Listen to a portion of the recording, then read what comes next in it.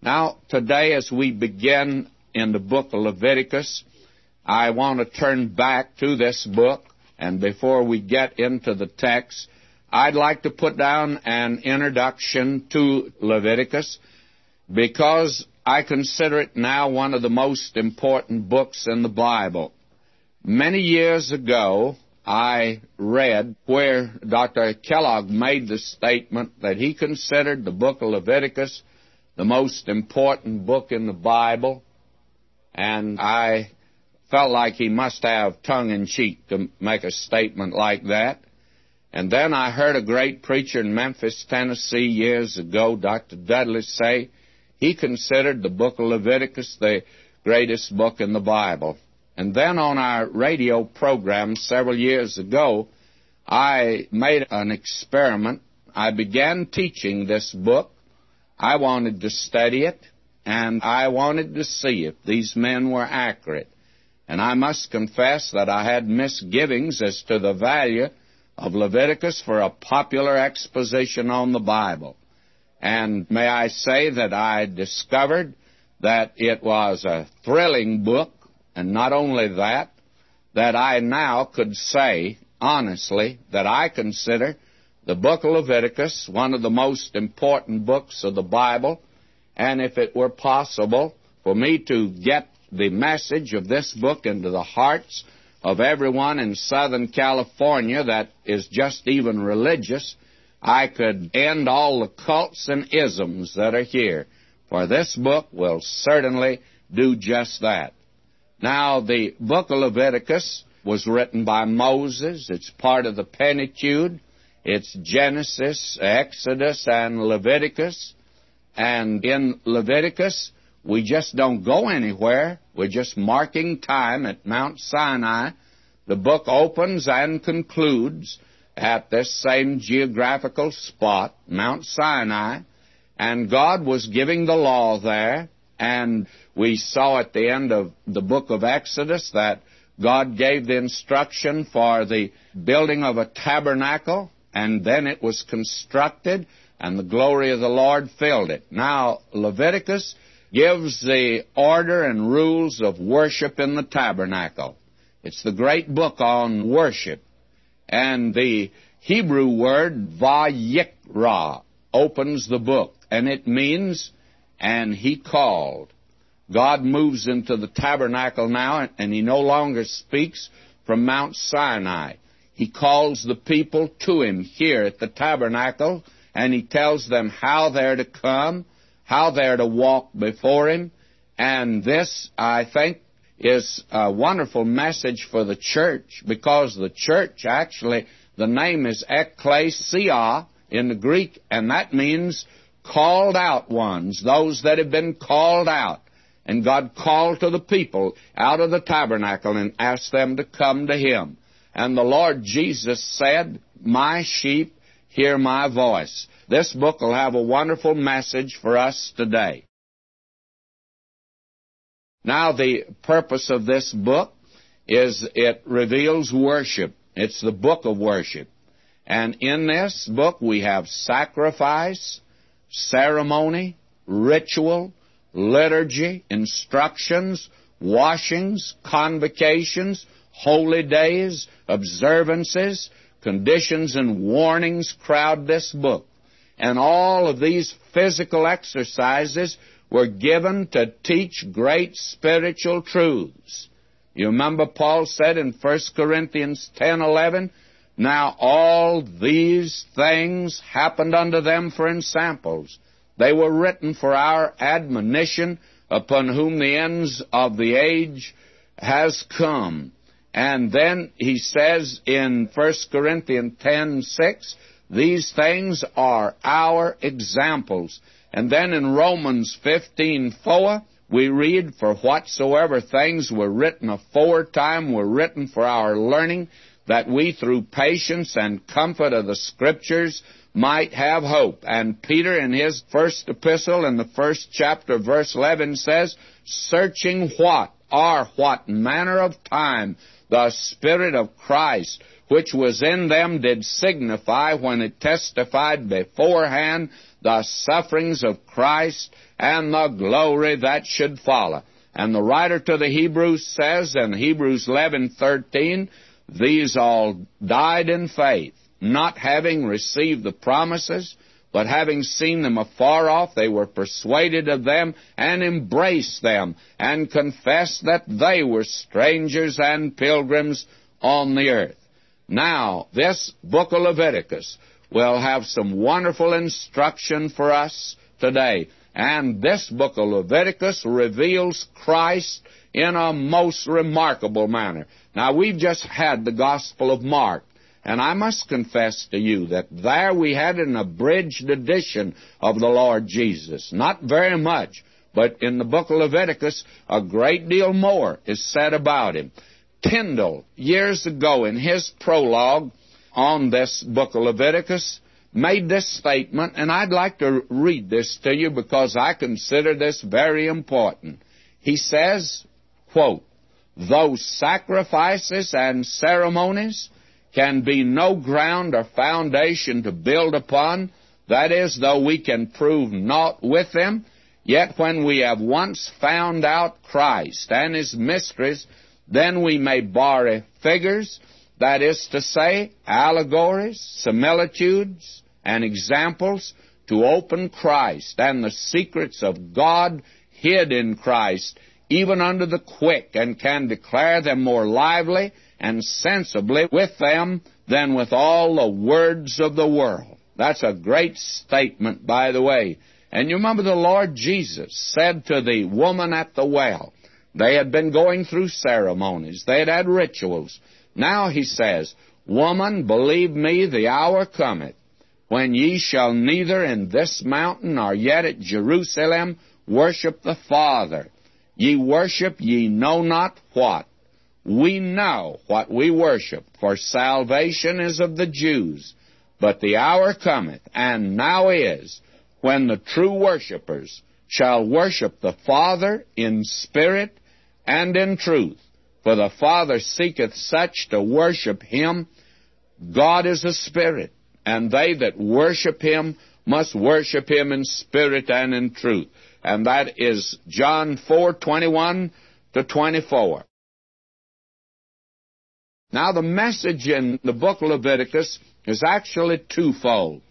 Leviticus teaches that the way to God is by sacrifice, and the word atonement occurs 45 times. Now, atonement means to cover up. The blood of bulls and goats did not actually take away sin. It covered over until Christ came, who took away our sins.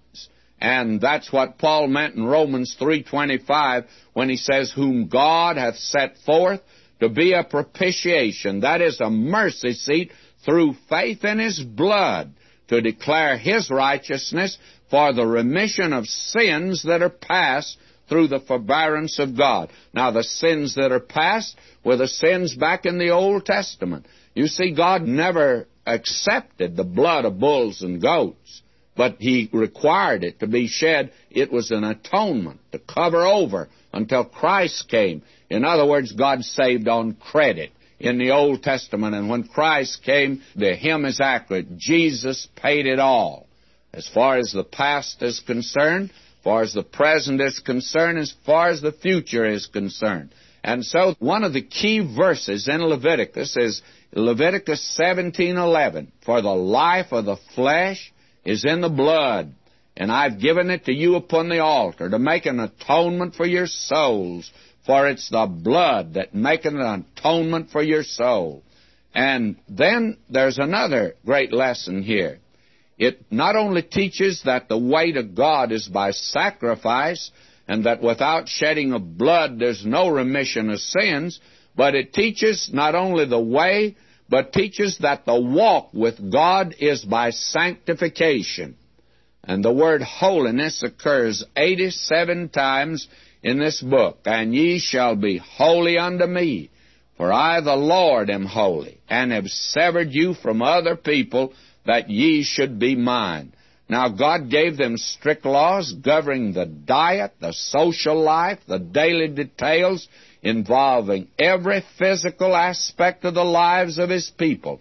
And these laws have a greater spiritual application to His people today. And that's the reason I think we ought to study Leviticus. You see, access to God is secured for the sinner through the shed blood of Christ today. For instance, the writer to the Hebrews puts it like this, Hebrews 9:25 and 26, "Nor yet that he should offer himself often, as the high priest entered into the holy place every year with blood of others, for then must he often have suffered since the foundation of the world.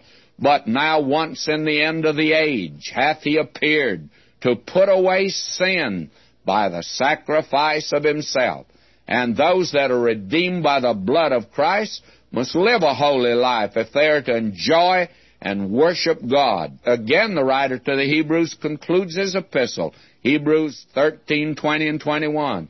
"Now the God of peace, that brought again from the dead our Lord Jesus, that great shepherd of the sheep, through the blood of the everlasting covenant, make you perfect in every good work to do His will, working in you that which is well-pleasing in His sight, through Jesus Christ, to whom be glory forever and ever."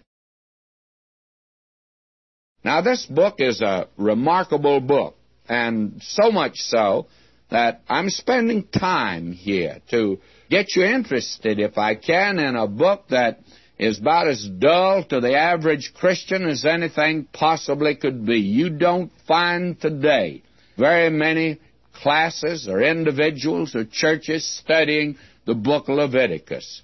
Well, let me say this concerning it. I want to go through it briefly like this. It opens with 5 offerings, and they are clear, crystal-cut cameos of Christ. They depict His hypostatical person in depth and His death in detail, and that's in the first 7 chapters. Then in chapters 8 through 10, the consecration of the priests reveal how shallow and inadequate is our thinking of Christian consecration today. Then in chapter 11, He gives them a diet. God provided for His people a diet that was sanitary and therapeutic. And by the way, it contains much spiritual food for our souls today. And then in chapter 12, He gives attention to motherhood as a further example of God's thinking concerning womanhood. And then we have in chapters 13 through 15, the very heart of the book, the prominence given to leprosy and its treatment. And here's a book on worship. Why all this extended section on leprosy? Those who have been given gracious insights into Scripture have found here a type of sin and its defiling effect on man in his relationship to God. And the cleansing of the leper finds its fulfillment in the death and resurrection of Christ in a most unusual sacrifice. My friend, if you and I are to escape the defilement of sin in this world, we'll have to know a great deal about the death and resurrection of Christ and the application of it to our lives.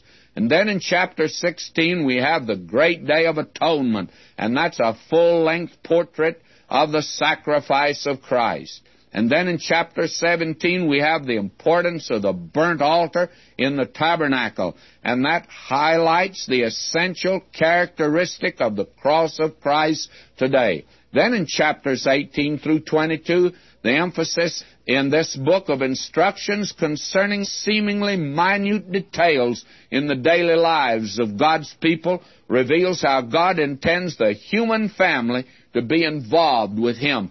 God wants to get involved in your business, your family life, your social life. My friend, today we've just about shut Him out of our lives, even those of us who consider ourselves fundamental. And then in chapter 23, we have the list of feasts that furnishes a prophetic program of God's agenda for all time. And then in chapters 24 to 27, which concludes the book, we have the laws governing the land of Palestine. and that gives us an interpretation of its checkered history and an insight into its future prominence. A lot of prophecies in this book. And the nation Israel and the promised land are intertwined and interwoven from here to eternity, friends. Now you have here in these first 3 books of the Bible, in Genesis we see man ruined. In Exodus we see man redeemed. In Leviticus we see man worshiping God. In the book of Exodus we see that Exodus offers pardon. Leviticus offers purity. And in Exodus we have God's approach to man, and in Leviticus we have man's approach to God. In Exodus, Christ is Savior. In Leviticus, Christ is Sanctifier. In Exodus, man's guilt is prominent, and in Leviticus, man's defilement is prominent. In Exodus, God speaks out of the mount. In Leviticus, God speaks out of the tabernacle. In Exodus, man is made nigh to God. In Leviticus, man is kept nigh to God. Now this, friends, is the introduction to this wonderful book. And we have an extensive outline of it. We begin with the 5 offerings and the law of them. That's in the first 7 chapters. The showcase to this book are these offerings, and they're pictures of Christ. You have the first 3 chapters, you have what's known as the sweet savor offerings. That speaks of the person of Christ. In chapters 4 and 5, you have the non-sweet savor offerings. That speaks of the work of Christ on the cross. The first 3 offerings that speak of His person are the burnt offering, the meal offering, and the peace offering. And then in chapters 4 and 5, the non-sweet savor, the work of Christ, we have the sin offering, and then the trespass offering. And we're going to see that as we move now, and we'll just get our foot in the door today. We'll take that which is the first offering, the burnt offering.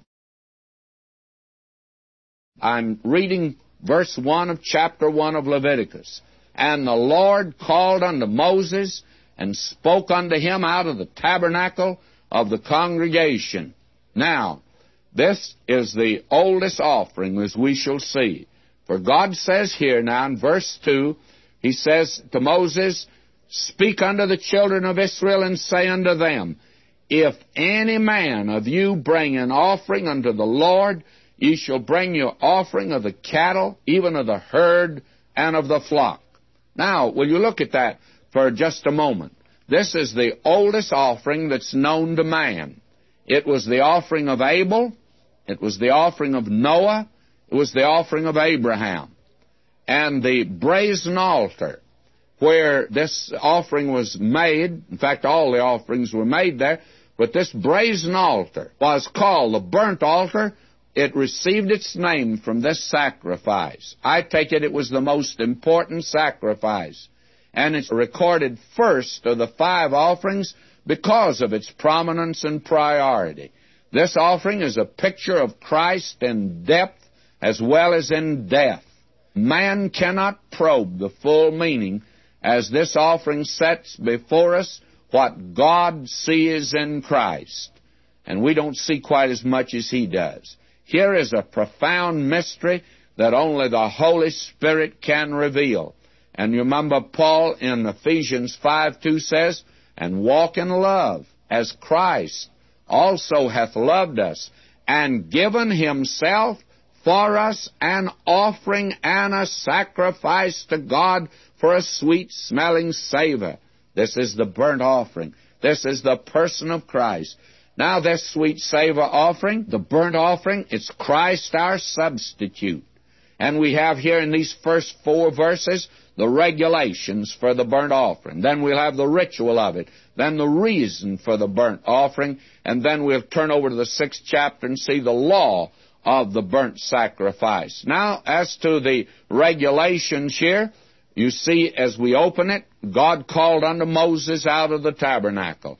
No longer speaking from the top of Mount Sinai in thunder and lightning is when He gave the commandments. Here He calls to Moses from the tabernacle in reconciliation. Vayikra, He called. It's for those that will hear His voice. That's important to see. Paul said in 1 Corinthians 1:22, For the Jews require a sign, the Greeks seek after wisdom, but we preach Christ crucified. Unto the Jews a stumbling block, unto the Greeks foolishness, but unto them which are called, both Jews and Greeks, Christ, the power of God and the wisdom of God. And called doesn't just mean those that hear, it means those that have responded. And I'd ask you that question, have you heard Him? And have you responded to Him? Now, in verse 3, and I'm reading now, if his offering be a burnt sacrifice of the herd, let him offer a male without blemish. He shall offer it of his own voluntary will at the door of the tabernacle of the congregation before the Lord. May I say, this is free will with a vengeance. The Lord Jesus said, if any man thirst, let him come. This is an all-inclusive invitation to the human family. None are excluded except those who exclude themselves. The one condition is, the Lord Jesus said, if any man thirst. You say, I don't thirst. Well, then, maybe it wasn't for you. But if you thirst, He says, come to Him. He can satisfy you. Isaiah included this in his invitation when he said, ho, everyone that thirsteth, come. And anyone can come to Christ who chooses to come. You have a need and a desire, come. Now, do you notice there are two types of animals that we use? Of the herd, that's cattle. Of the flock, that's sheep. Wild animals were excluded. Carnivorous animals were forbidden. Animals that live by slaying other animals could never reveal Christ, who came to give His life a ransom for many. And it had to be a clean animal, and it must be domesticated, and it couldn't be taken in the hunt. Only that which was valuable and dear to the owner could be offered, for God spared not His own Son. And Christ suffered on the cross, but the Father suffered in heaven. My, what a picture this is. And it's a picture of Christ obedient unto death. The burnt offering, it's the oldest offering that's known to man. It goes back to right outside the Garden of Eden. It was the offering that Abel brought to God. It's the offering that Noah brought and Abraham brought. It's the offering that's mentioned up to the time of Leviticus. It was the offering that was made by those who wanted an approach to God. Now, we have seen in this chapter so far that they were to bring an offering to the Lord. It was to be an offering of the cattle of the herd. And it was an offering that was to be made of animals that were domesticated. And the animals were those that were obedient to man. And the Lord Jesus was obedient to the Father when He came to this earth. Now, friends, this is very important. It contains great spiritual truth for us as it reveals Christ. Now, burnt sacrifice here is in the Hebrew olah, and it means that which ascends. And I don't want to be irreverent, and I don't mean to be, but the burnt sacrifice went up in smoke.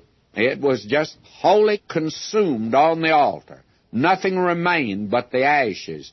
Now, this reveals that the burnt offering is what God sees in Christ.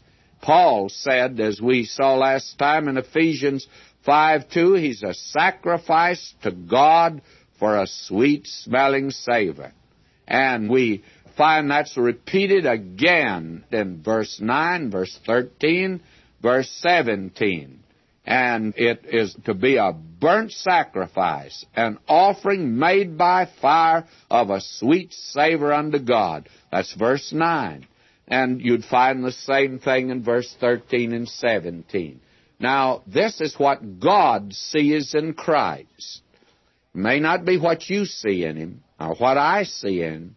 It's what God sees in Christ. And that's the thing that's all important. After all, what God is doing is saying He's satisfied with what Jesus did for your sins and my sins. And actually, the gospel is just asking man, will you be satisfied with it? God is satisfied that Jesus has paid it all for you, and that He can save you to the uttermost if you'll trust Him. Question is, are you satisfied with that? Now you'll notice here it says the sacrifice is to be a male, and that speaks of strength. It speaks of the fact that the Lord Jesus is mighty to save, and that He's able to save to the uttermost. And the sacrifice is to be without blemish. And that means the animal is ideally perfect. This speaks of the perfections of Christ. In Him was no sin, and He did no sin. He was separate from sinners.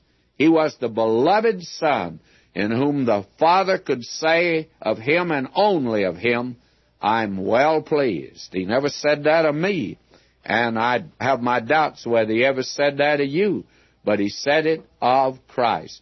Now we are told here that He's to offer it of His own voluntary will. And may I say to you that the man had to bring this of his own will. You don't have to come to Christ, but if you're going to be saved, friends, you will have to come. God has no other way. The Lord Jesus said, no man cometh to the Father but by me. You may think that's dogmatic and narrow, and it is. But the interesting thing is it'll bring you there. And the other part of it is you don't have to come. That's where your free will comes in. You don't have to come. But if you're going to come to God, you will have to come this way because God has elected this is the only way. In fact, He can't take your righteousness. He won't have it. It's not by works of righteousness which we've done. It's according to His mercy that He saved us. This is His way. Now, it's a voluntary will, but that's better translated, that He may be accepted before Jehovah. Now, that's in the ASV, the American Standard Version of 19:1. You see, because of the atoning death of the little animal, the sinner is received by God. The animal must be offered not in life, but in death. Did you notice that? That the little animal must be offered. He must offer a male. It must be offered. And this is absolutely imperative. The spotless life of Christ and our approval of Him does not save us. We saw that when He died on the cross. In the Gospel of Mark, it says, the veil in the temple was rent in twain. Only His death can save the sinner. Only His death opens the way to God. His perfect life shuts us out. Because if what God demands is the life of Christ, I can't reproduce it. I know that, friend, and anyone that's honest knows they can't. Now, if that's the minimum standard, and He can only say of Him, He's my beloved Son in whom I'm well pleased, then I must have another basis on which to come to God. And the life of Christ, therefore, can't save me. It shuts me out from God, just as that veil shut man out from God. But the minute that you and I come through the death of Christ, for that opened the way to God, and only the death can save a sinner. Notice, everything that's mentioned here is important. It says, at the door of the tabernacle. You don't offer this anywhere else. And that's another imperative. It was to keep Israel from idolatry. And that just happened to be the thing that they lapsed in again and again until finally He sent them into Babylonian captivity. And this, by the way, has a message for us. It's to keep us from presuming that we can come to God on our own terms. You don't make the terms to come to God. God makes the terms, my friend. God says that your righteousness and mine is filthy rags, and He won't have it. He won't accept it. He won't take it. And a great many people think that the righteousness of God is just a projection or a little higher level of the righteousness of man. Nothing of the kind. It's altogether different. And the only way you can get the righteousness of God is through faith in Christ. You can't work for it, you can't buy it, and you haven't anything to offer for it, and your righteousness will go down the drain.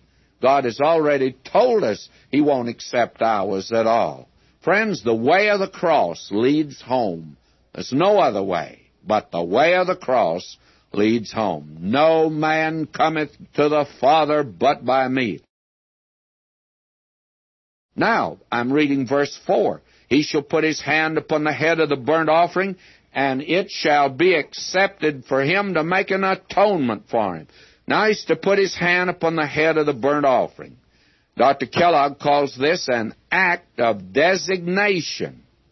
Well, over in Leviticus 24:14, where the witnesses are to lay their hands on the blasphemer before he's stoned to death, and then you'll remember Moses put his hands on Joshua, designating him as his successor.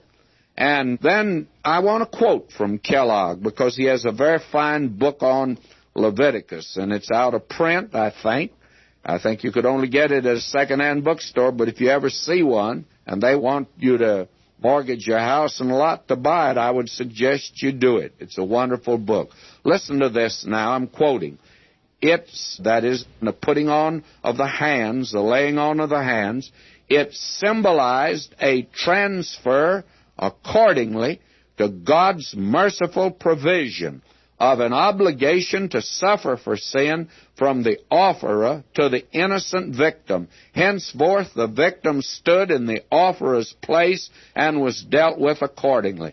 In other words, when that man went in and put his hand on that little sacrifice before it was slain, what he's saying is just this: I designate this little animal to take my place, and I confess that I deserve to die. And friends, when you take Christ as your Savior, you're saying you're a sinner and you can't save yourself, and that you want to turn from your sins, and that you want to turn to the Savior, and you want to live for Him. That's what it means to come to Christ, and that's what it means. Here, it shows that a little animal is dying a substitutionary death in place of the offerer. And when I accept Christ, I put my hand on Him. I designate Him as my Savior. And that's all the laying on of hands does anyway. We've got so much of that today that you think that there's some merit in it. There's no merit in laying on hands. As I've said before, the only thing you can transfer by laying on of hands are disease germs. That's all we're capable of transferring. It hasn't anything to do with power or that sort of thing at all. It merely designates an individual as being the one to take your place. And that's what it means to put your hands on a missionary. The church in Antioch put their hands on Paul and Barnabas, designating them as their representatives. Now, it means that He hath made Him to be sin for us, and He was delivered for our offenses. And the Hebrew here means to lay the hand so as to lean heavily upon another. As the psalmist says in Psalm 88:7, Thy wrath lieth hard upon me. Now, this part of the ceremony speaks of atonement and acceptance through the death of the victim, accepting for him to make an atonement for him. And we see this, as I've indicated, when Paul and Barnabas were sent out. We're told in Acts 13:3, and when they had fasted and prayed, they laid their hand on them. They sent them away.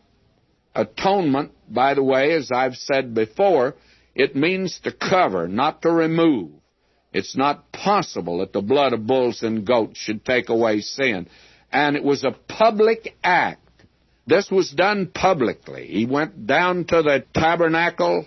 He went there by the side of the altar, and he slew the little animal. It's a public act. And I think a sinner needs to confess Christ publicly. And by faith we place our hand on Christ, but the public needs to know that we do it. And I think that primarily is the meaning of baptism today. It is a public confession of your faith in Christ. And it was the reason it was done in the early church. Identification. Now, you have here the ritual for the burnt sacrifice. Let's notice this. Verse 5, And he shall kill the bullock before the Lord, and the priests, Aaron's son, shall bring the blood and sprinkle the blood round about upon the altar that's by the door of the tabernacle of the congregation. Now, this is the ritual. A proper offering having been chosen, That is the right kind of animal. The sinner brings the victim to the entrance of the tabernacle where he's met by the priest. And the sinner himself slays the victim. And the wages of sin's death. And here the innocent's dying for the guilty. And Christ suffered the just for the unjust. Our sins put him to death. If you want it made very personal, my sin is responsible for the death of Christ. I get a little weary today of hearing people try to argue who's responsible for the death of Christ. And they'll pick out, they say, the religious rulers, the nation Israel, the Roman nation. My friend, you can argue that all you want to, but if I hadn't been a sinner and if you hadn't been a sinner, nobody would put him to death. It's our sin that put him to death. Now, verses 6 through 9, and I'll just read this. This is so important. And he shall slay the burnt offering, cut it into pieces, and the sons of Aaron, the priest, shall put fire upon the altar, lay the wood in order upon the fire, and the priests. And you see, they cut it in pieces so that the fire would get to every part of it and consume it. And also, everything was put in order, if you'll notice here. Everything has to be done decently in order. God is not the author of confusion. Now Aaron's son shall lay the parts, the head and the fat, in order upon the wood that's on the fire, which is upon the altar, but his inwards and his legs shall he wash in water, and the priest shall burn all on the altar, to be a burnt sacrifice, an offering made by fire of a sweet savor unto the Lord. And you see, by it being cut in pieces and everything exposed, it's the inner life of the Lord Jesus has been opened for inspection for over 1,900 years. I do not suppose any person has ever been examined more than he has. And there's still a lot of disagreement concerning him. He still asks the question, whom do men say that I, the Son of Man, am? There's all kinds of opinions today, and some of them are blasphemy. But it's still true, he's holy, harmless, undefiled, and separate from sinners.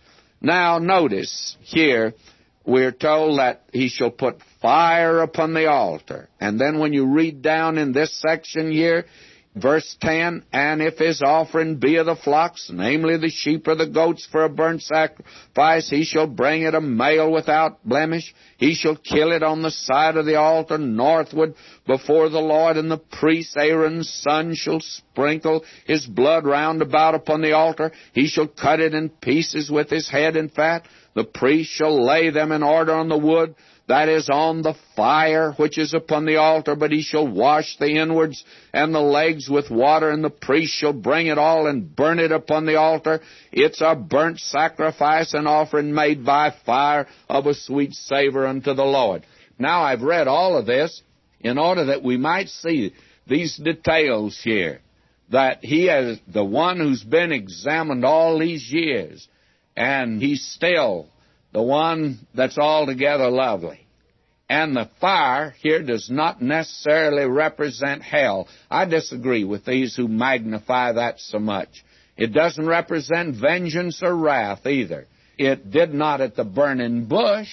There, fire represented, I think, oftentimes the purifying energy and resistless power of God. The Scripture says he's a refiner and a purifier of silver. Takes fire to do that. Fire is that resistless energy of God that sometimes destroys, but sometimes cleanses, and sometimes consumes. And the nature of the object determines the process. In the burnt offering, it speaks of the total commitment of Christ to God. It's absolute consecration. In our experience, this is essential also if we're to worship God in spirit and in truth. In Deuteronomy, we're told, Deuteronomy 4:24, for the Lord thy God is a consuming fire, even a jealous God. My friend, you're not going to play around and get very far with God. That's the reason that there's so much that's phony today in our churches. And there's so much that's phony today in Christian service. My friend, I want to say it kindly, but I want to say it, you're not serving God unless you're letting Him cleanse and purify your life. We've forgotten this matter of holiness today, and we need a little bit more of it in our churches. Now, in verses 14 to 16, and if the burnt sacrifice for his offering to the Lord be of fowls, then he shall bring his offering of turtle doves, young pigeons. You know, poverty was no excuse for not bringing an offering to God. The poor could come. A bird could be substitute. Anybody could go out and get a bird and offer it. And then did you notice when our Lord was born, they brought those little turtle doves? At his dedication, his parents were poor. He was born in poverty. Now the reason for the burnt offering in verse 17, he shall cleave it with the wings thereof, but shall not divide it asunder, and the priest shall burn it upon the altar, upon the wood that's on the fire. It's a burnt sacrifice, an offering made by fire, a sweet savor unto the Lord. And this is the third time we've been told it's a sweet savor to the Lord, which I think makes it adequately clear that this is the reason for the burnt offering. It's what God sees in Christ. Now you have the law of the burnt offering, and that's found over in chapter 6, verses 8 through 13. And there is something here that is so very wonderful, and I think it can be expressed in a statement that Anselm made years ago. Now, let me read this quotation here. I hope I have time to do it. And the quotation is this: the minister shall say to the sick man, now this is for visitation, dost thou believe that thou canst not be saved but by the death of Christ? The sick man answereth, yes. Then let it be said unto him, go to then, and whilst thy soul abideth in thee, put all thy confidence in his death alone. Place thy trust in no other thing. Commit thyself wholly to his death. Cover thyself wholly with this alone. And if God would judge thee, say, Lord, I place the death of our Lord Jesus Christ between me and thy judgment. Otherwise I'll not contend or enter into judgment with thee. And if he shall say unto thee that thou art a sinner, say, I place the death of our Lord Jesus Christ between me and my sins. If he shall say unto thee that thou hast deserved damnation, say, Lord, I put the death of our Lord Jesus Christ between thee and all my sins, and I offer his merits for my own, which I should have and have not. What a wonderful thing that is. This Christ, the Lamb of God, the true burnt offering, shall be accepted for thee to make an atonement for thee. This is the law of the burnt offering. My friend, between you and your sins, do you have the sacrifice of Christ? Has his blood been shed that you might live? Have you trusted him today? I say to you, that's all important. God sees Christ as the one that can alone satisfy him for your sins. Have you seen him like that? Are you still trying to bring your little puny self and your little goodness and offer that to God? God won't take that. He only accepts what Christ has done for you, and he makes over to you his righteousness. Trust him today and live. Now today, friends, as we come to the second chapter of Leviticus, we're looking at these 5 offerings that all speak of Christ. The first 3 offerings speak of the person of Christ, who he is. They're called sweet savor offerings. The last 2 offerings are non-sweet savor offerings, and they speak of the work of Christ in redemption. Now, we saw last time the burnt offering, and that burnt offering speaks of the person of Christ. And today we come to the meal offering. That speaks of the person of Christ, but in the burnt offering, it was a picture of Christ actually in depth as well as death. But here the humanity of Jesus is revealed in all its perfections and in all of its loveliness. Now, if you'll note that we have here what looks like just a recipe for bread. And you know what it is? That's exactly what it is. It's really the meal offering. It's called a meat offering in our Bibles, but actually no meat was connected with it at all. And there's no shedding of blood, but this offering was different from the others, and it was generally offered with some offering in which there was the shedding of blood.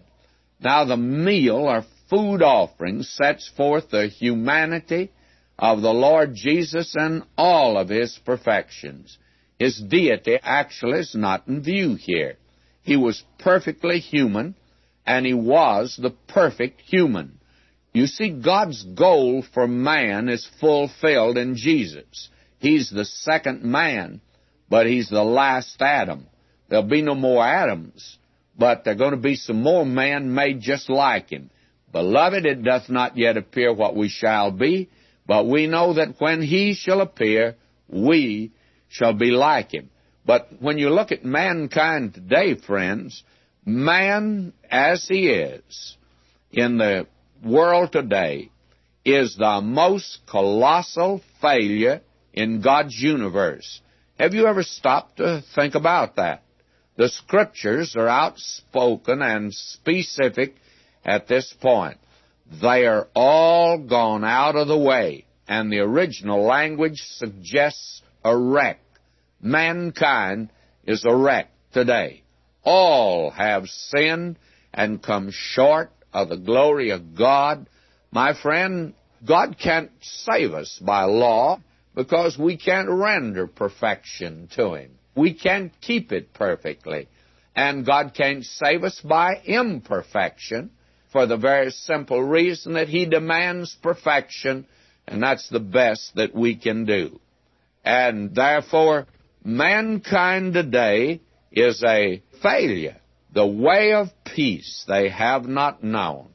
The Rockefeller report that came out several years ago shows that man is a warlike creature, and he's that today. Why? Because it's in the human heart. It's rather amusing to hear about these peaceful demonstrations, and they all end up in a brawl, a Donnybrook. Man today, he's trying to perfect some very fiendish instruments of frightful destruction. That's not the goal of man. God has another purpose and another thing in view for man.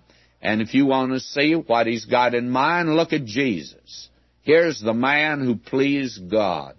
There was a glory in His manhood. The loveliness of Jesus was truly a sweet perfume. His coming was a doxology. His stay was a blessing. His departure was a benediction.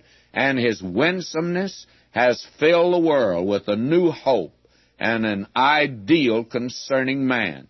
Now, there are two important aspects of this offering, and the first is the ingredients that were included, and then, second, the ingredients that were specifically excluded, and we want to note that. Now, I've divided this second chapter like this. We have in the first 3 verses, mixed but unbaked, and then we have verses 4 to 13, mixed and baked. And then we have the first fruits of the ears of corn sprinkled with oil and frankincense. That's verses 14 and 16. Then we go over to the 6th chapter to get the law of the meal offering, and that is chapter 6, verses 14 through 23. Now let's look at this offering. It's a very interesting offering to me. And I'm reading verse 1, Leviticus 2. And when any will offer a meal offering unto the Lord, his offering shall be of fine flour, and he shall pour oil upon it, and put frankincense thereon. Now will you notice, first of all, it must be an offering that's made of fine flour. And fine flour in that day was a little unusual. They didn't have these great mills as they have up here at Minneapolis. Actually, they beat it by hand. They put it down in a kind of a rock bowl and used a pestle, I think they call it, and they just trump it with that, just beat it down. Now, if a person was in a hurry, why, it would be coarse, you see, and uneven. And if it's going to be fine flour, it means it's even, and it means a great deal of time was taken with it. Now, this offering had to be made of very fine flour, which means it was well beaten.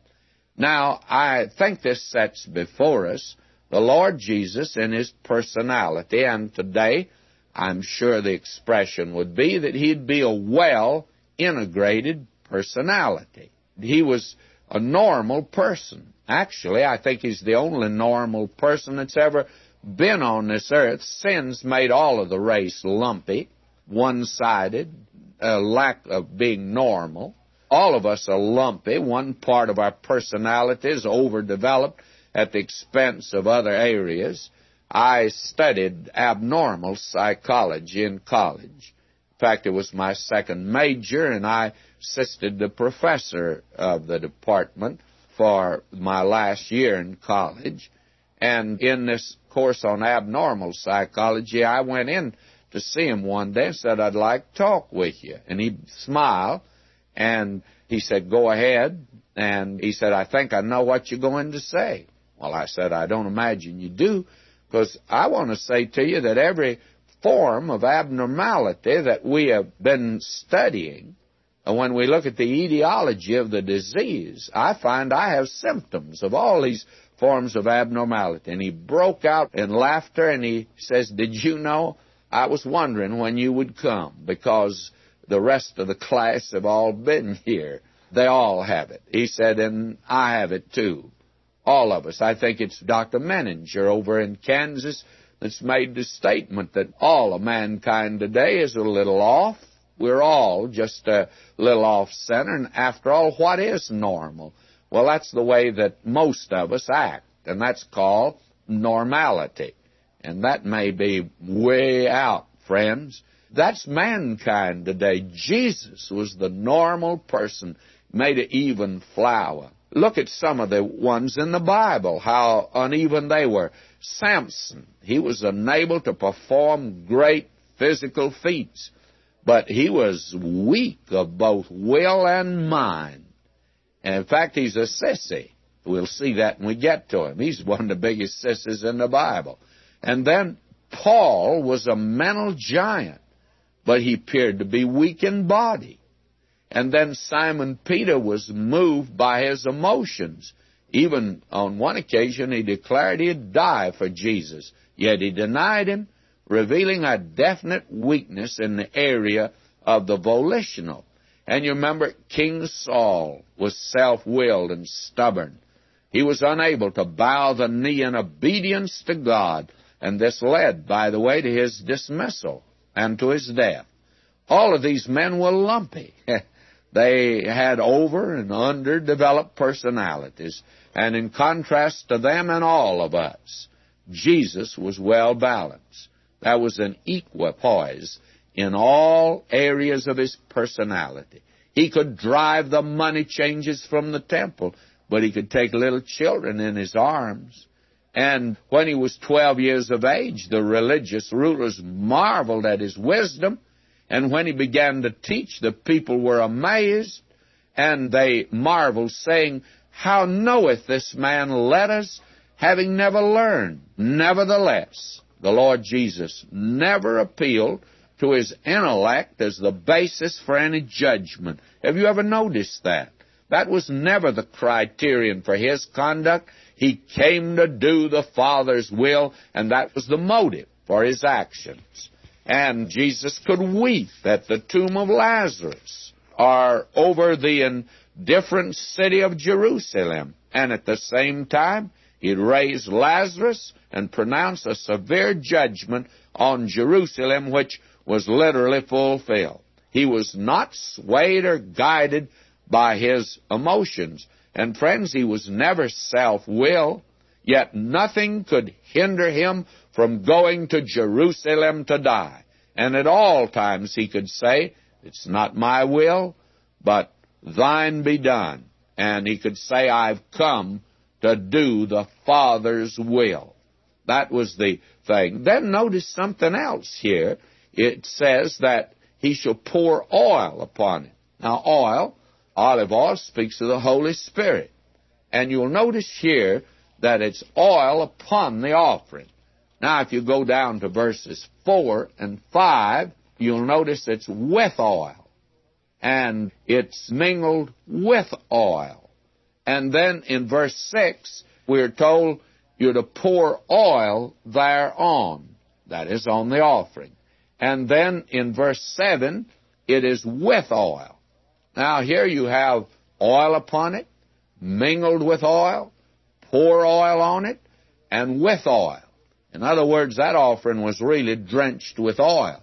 And the oil was a very important part of the offering, and it was applied in many different ways. Now, the prominence of the Holy Spirit in the human life of Jesus, I think, is very noticeable. Have you ever noticed he was born of the Spirit? That's mingled with oil. He was baptized of the Spirit, oil upon it. He was led of the Spirit, pour oil thereon. He taught, performed miracles, and offered himself in the power of the Holy Spirit. That's with oil. May I say that if the Lord Jesus Christ, in his perfect humanity, needed the Holy Spirit, what about you and what about me? I think we need him today. We can do nothing of ourselves.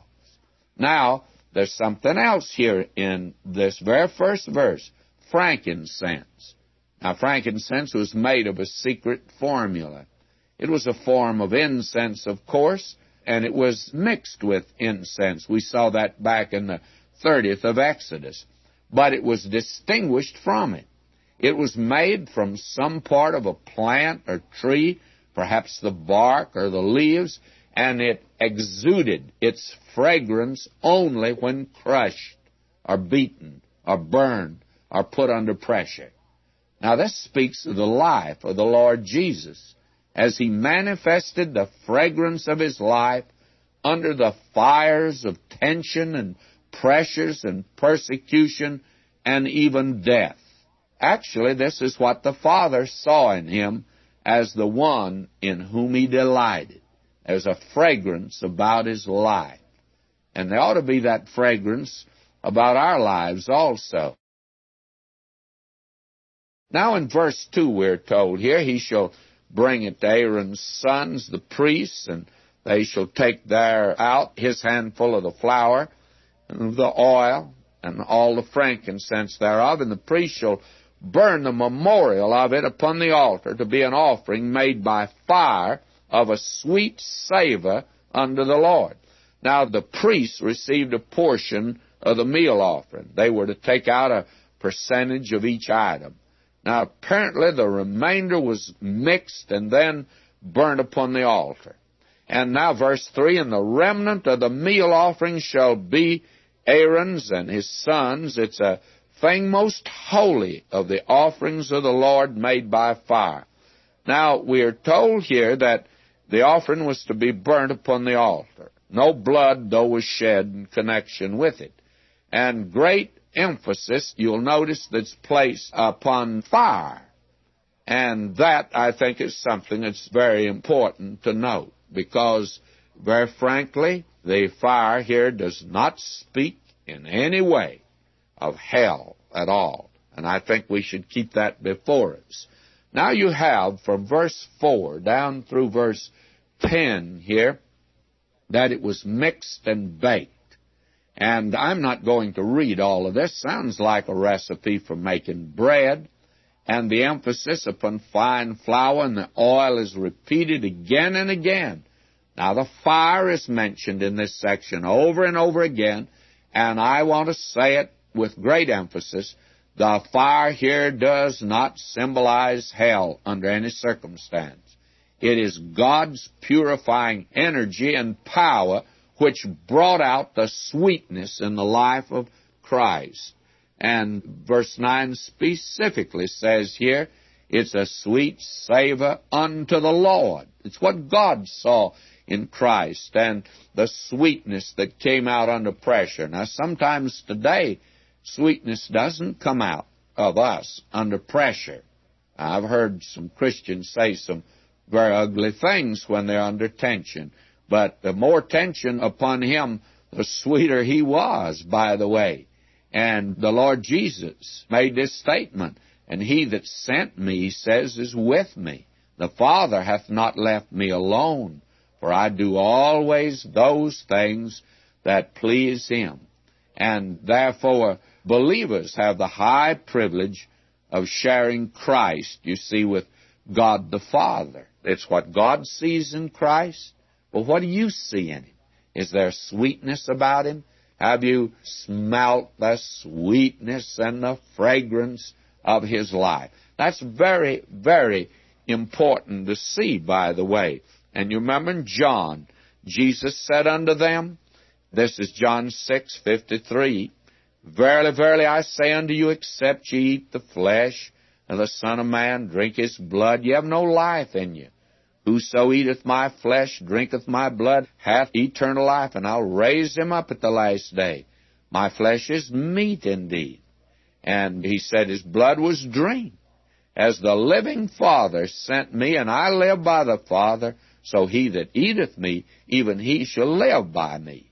If you want any sweetness in your life, and if I want any, it'll be as you and I actually partake of Christ. Oh, not literally. We're not cannibals. After all, his body's not around today. But what we do, we're doing right now, looking at him, talking about him. And as we partake of him, the sweetness of his life should come into our life. Now, this is a meal offering, a food offering, or a meal offering, and that is what we have offered unto God, by the way. Now, there's another striking feature of this section, and it's constantly repeated. Verse 11 says, No meal offering which ye shall bring unto the Lord shall be made with leaven. For ye shall burn no leaven, nor any honey, in any offering of the Lord made by fire. Now, these are the exclusions. This is what's kept out of the offering. Now, leaven, we've already indicated this once. We're going to come to it again and again. Leaven in Scripture is everywhere presented as a principle of evil. The Lord Jesus Christ warned his disciples of the leaven of the Pharisees. What was he talking about? He said the doctrine, the teaching of the Pharisees. And that's leaven, evil teaching today. And leaven is a principle of evil. We'll be talking about that again and going into detail about it. Now, leaven is to be kept out. There's no evil in Christ. Which of you convinceth me of sin? Well, there's no sin in his life. And then honey was not to be put in it. And that represents natural sweetness, and it'll sour, too. Leaven, you know, is a souring thing. Now, there are Christians today that have a lot of honey in their life. They assume a pious pose in public. They wear a Sunday smile. Butter will not melt in their mouths. They call everyone brother and my dear so-and-so, and their halo is polished with the latest miracle cleanser. Yet these same folks can and do engage in vicious slander and malicious gossip. They're more dangerous than a killer with a gun. Instead of the halo, the horns are prominent. And I know some folk, they have done everything they can to undermine my ministry. They're not less than a half a dozen. But you know what they say to my face? They say, my, how we love you, brother. Well, I tell you, when I got folk who love me like that, who needs enemies? May I say to you, there are a lot of folk that have honey in their lives. They butter you up. The Lord Jesus, he told it like it was, friends, and that's what we need to do today. Now, we're told here in verse 13 that salt shall be put in it. That's the salt of the covenant, still dealt that way over in that land today. The salt of the covenant. And may I say to you, it speaks of faithfulness. And he is faithful.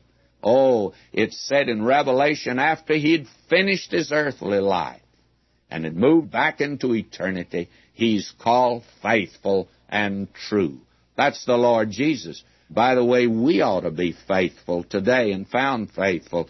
And we find in the law of the first fruits, again, that every morning with the burnt sacrifice, there was to be a meal offering, that which speaks of the humanity of Christ, for He offered Himself and His body for your sins and mine.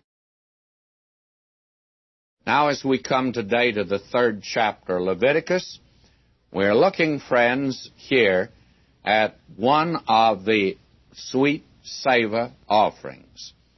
We've already had 2 of them. We've had the burnt offering. We've had the meal offering. And the meal offering set forth the perfect humanity of Christ. We need to emphasize sometimes that He was perfectly human. He was one that could get tired, sit down at a well. He could weep at a grave.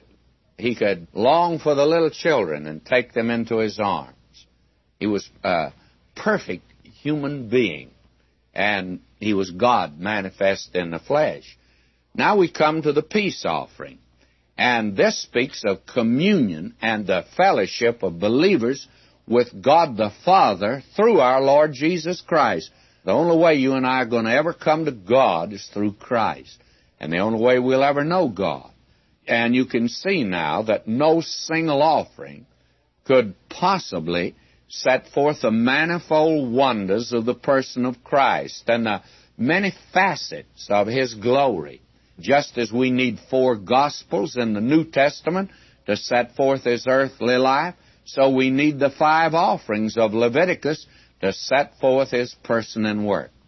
Now we notice that in particular here in this peace offering, and we see it in the peace offering is in contrast to the burnt offering, with which there is also a striking similarity. Yet there is a sharp contrast, and that makes this an unusual offering. Now, the peace offering does not speak of the peace that Christ made through the blood of His cross. And I'd have you note that, because that's important. And as that has to do with sin, and we'll take that up when we get to the sin offering and the trespass offering, the 2 non-sweet savor offerings. You'll notice that Paul in Colossians speaks of Christ being made our peace, not as the peace offering. Let me read this. And having made peace through the blood of His cross, by Him to reconcile all things unto Himself. By Him, I say, whether they be things in earth or things in heaven, and you that were sometime alienated and enemies in your mind by wicked works, yet now hath He reconciled in the body of His flesh through death to present you holy and unblameable and unreprovable in His sight. He made peace through the blood of His cross. But that's not the peace offering. Now, the peace offering speaks more specifically of the peace to which Paul referred in Ephesians.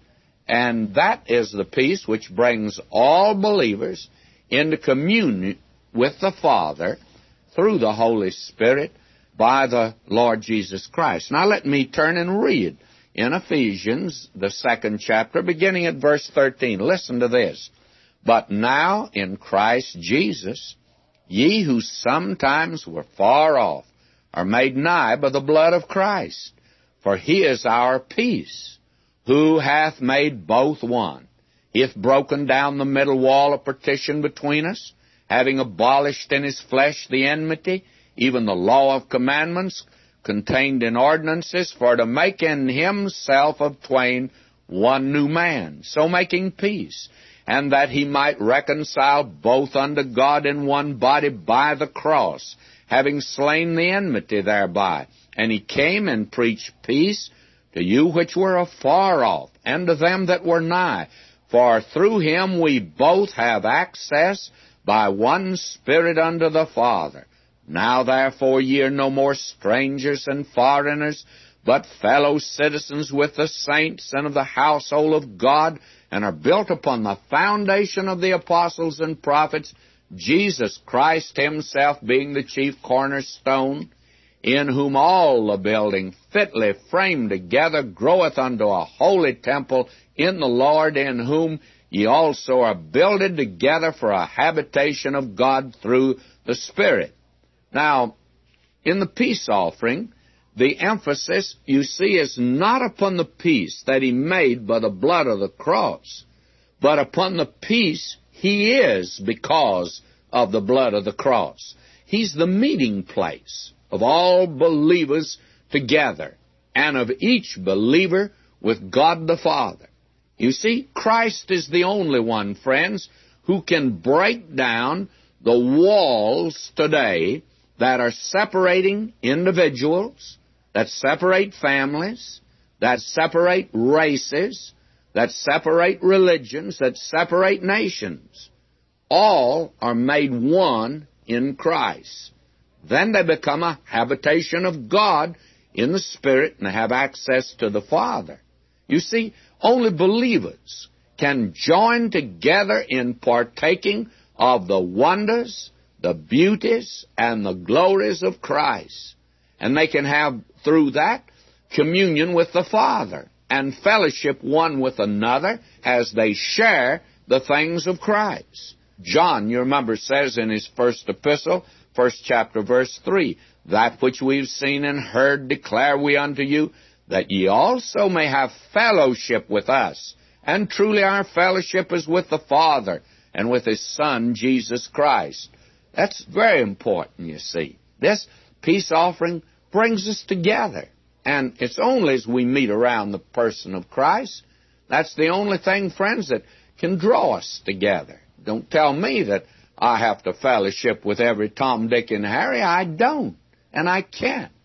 But there's nothing that keeps me from fellowshipping with any person, I don't care who he is, who can meet with me around the person of Christ. May I say to you, we're made one there. We're on a level there, and we can enjoy the person of Christ. Now, therefore, Christ is our peace. And we have here a sacrifice from the herd, verses 1 and 5, then a sacrifice from the flock, verses 6 and 11, then a sacrifice from the goats, verses 12 and 17.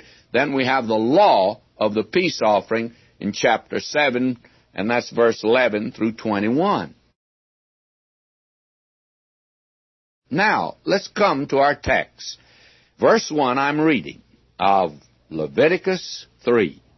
And if his oblation be a sacrifice of peace offering, if he offer it of the herd, whether it be a male or female, he shall offer it without blemish before the Lord. Now, the peace offering, in one sense, is rather all-comprehensive. The sinner can come to God because Christ made peace by the blood of His cross, for both are satisfied with Christ and His work of redemption. You see, after all, what is the gospel appeal to the sinner? It's just simply this. God says to the sinner, you're lost. You're alienated from me.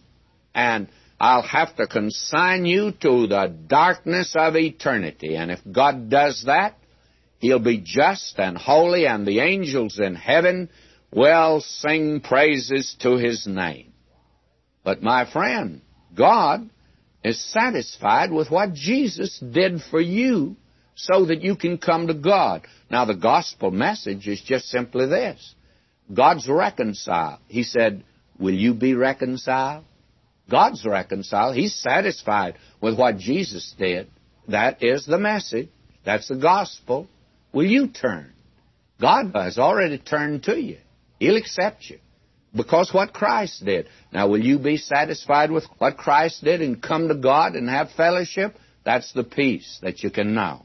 Now, the peace offering, therefore, is different from the burnt offering in several respects. You'll notice that in the burnt offering, only a male could be offered. But here it's either male or female.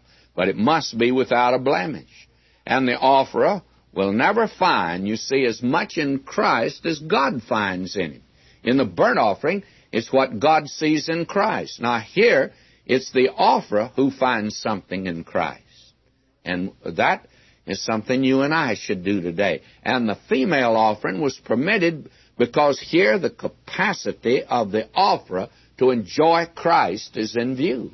And it can't be as strong as God's viewpoint, you see. Now in verse 2, and he shall lay his hand upon the head of the offering, kill it at the door of the tabernacle of the congregation. Aaron's sons, the priest, shall sprinkle the blood upon the altar round about.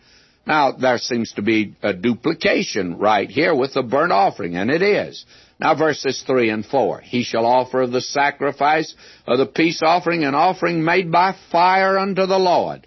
The fat that covereth the inwards, and all the fat that is upon the inwards, and the 2 kidneys, and the fat that's on them, which is by the flanks, and the caul above the liver with the kidneys, it shall he take away.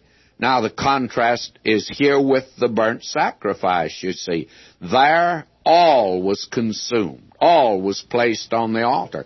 But in the peace offering, only a portion was offered. And the portion was specified. And it was the choice portion, which included the fat and the inward parts. These speak of the hidden riches, the precious qualities, and the priceless values of the character of Christ that God alone knows.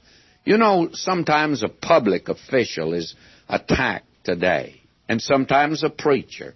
I remember in my early ministry, I knew a great preacher. In fact, he became a friend, and I got acquainted with the family. And an attack was made upon him, harsh things said about him. Well, the family knew him, and I got to know him. And may I say, they were all lies that were told about the man. And there are a lot of things said about Christ. And a great many people say, I don't understand this, and I don't understand that. And friends, there's a lot I don't understand, but God knows him. Oh, he knows him, and he sees in him something we don't see. And that's the reason Paul could say that I might know him. My friend, you may have a Ph.D. degree, but you don't know.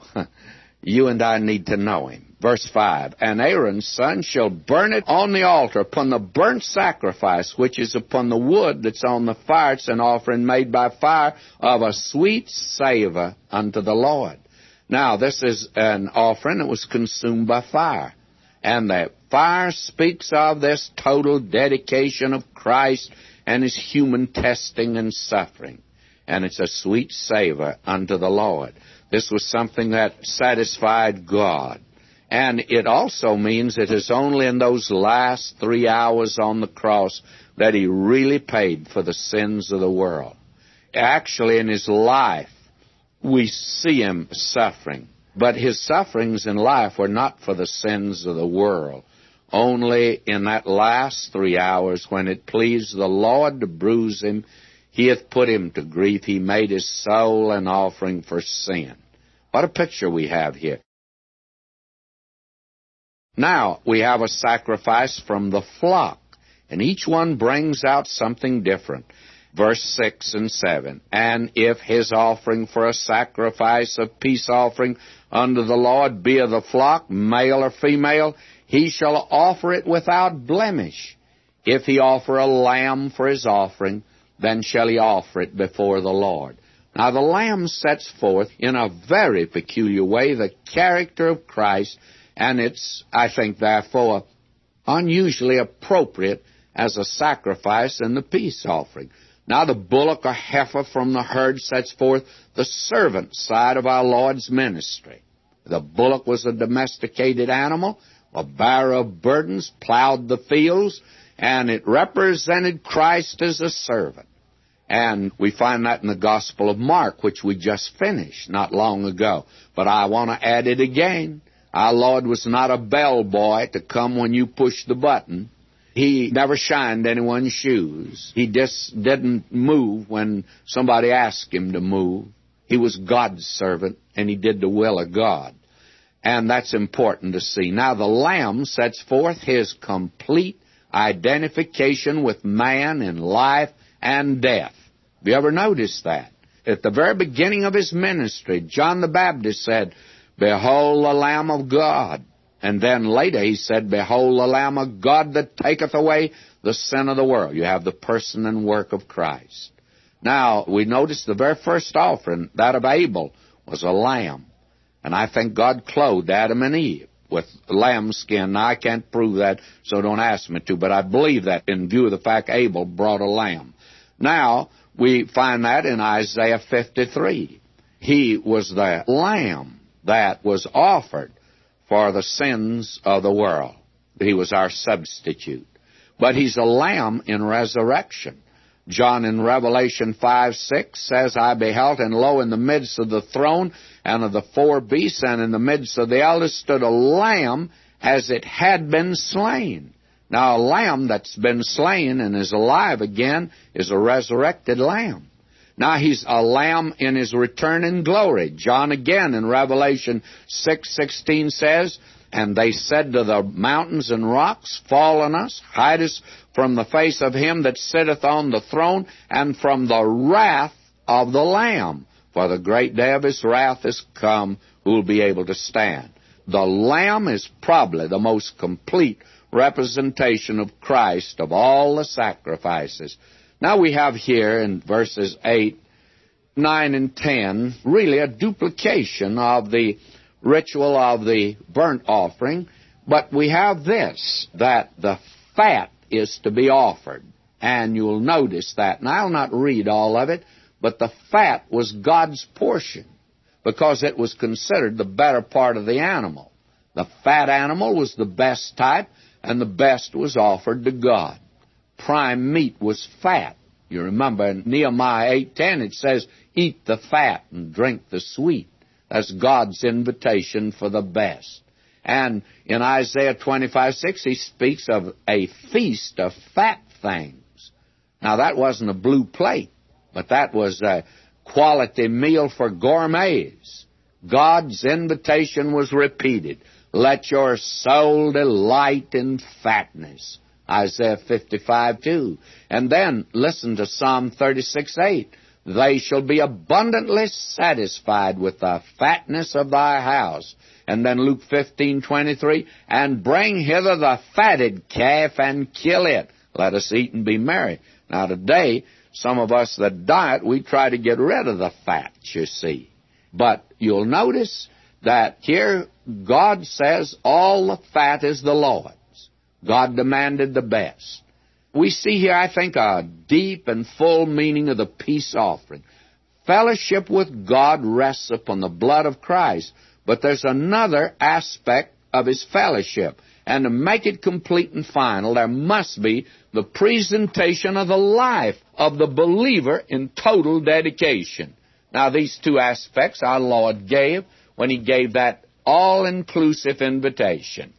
Come unto me, all ye that labor and are heavy laden, I'll give you rest. That's redemption. Take my yoke upon you. Learn of me, for I'm meek and lowly in heart, and ye shall find rest, peace in your souls. For my yoke is easy, my burden is light. There's the rest he gives. This is found in the blood. There is a rest we find. That's found in the fat, my beloved, when you and I come to him and offer ourselves to him. And then it uses an expression here that may cause some of you to wonder. It says, and the whole rump. Well, the American Standard Version in 1901 translates it, the fat tail entire, which simply means it was a peculiar breed of sheep of that day that had a fat tail. They are being raised in this country today, and that's what they're talking about here. Now we're told that the priest shall burn it upon the altar. It's the food of the offering made by fire unto God. Now, this is a strange clause, and some have tried to associate it with pagan offerings. But the thing is made clear to us that actually what you have here is something altogether different. That instead of the offerer bringing a feast to give to God, it's God inviting man to have a feast with him. I can't go into detail today in that at all. Let me move on now to the sacrifice from the goats, verse 12. And if his offering be a goat, then he shall offer it before the Lord. Now this is the third and the final type of sacrifice. All three types of sacrifice are essential, you see, to portray the different aspects of Christ and the peace offering. Now the goat represents the complete identification of Christ as adequate to take away the sin of man. He was made sin for us. That's just not a nice statement. It's an actual fact. He is the propitiation for our sins, which means that he adequately and totally paid the penalty for our sins. Someone says today, I don't want anyone to make a goat out of me. Well, my friend, Christ was willing to be made a goat for you. He took the full penalty of your sin and my sin, and that is set forth in this sacrifice here. Now, the ritual of it follows the same pattern that we've had in the burnt offering. Now, there are two statements made here in verse 16 and 17. All the fat is the Lord's, and that ye eat neither fat nor blood. Now, these two prohibitions are indeed striking, and they are amplified in the law of the peace offerings, as there are certain details that do not concern us at this point, and therefore I'm going to pass right by it. We'll see about the eating of blood later on. But we are told in this section here, the reason for the prohibition of eating the fat is given here. The fat's the Lord's. Man was reminded that he was redeemed by blood. That's the basis and ground of our acceptance to God. And that brings us to the place of fellowship with God. But the fat is the Lord's. He demands the best. And if we're to enjoy to the fullest our fellowship with Him, it's imperative that we give Him our best. My friend, the reason today we have so many cheap saints is because they're cheap.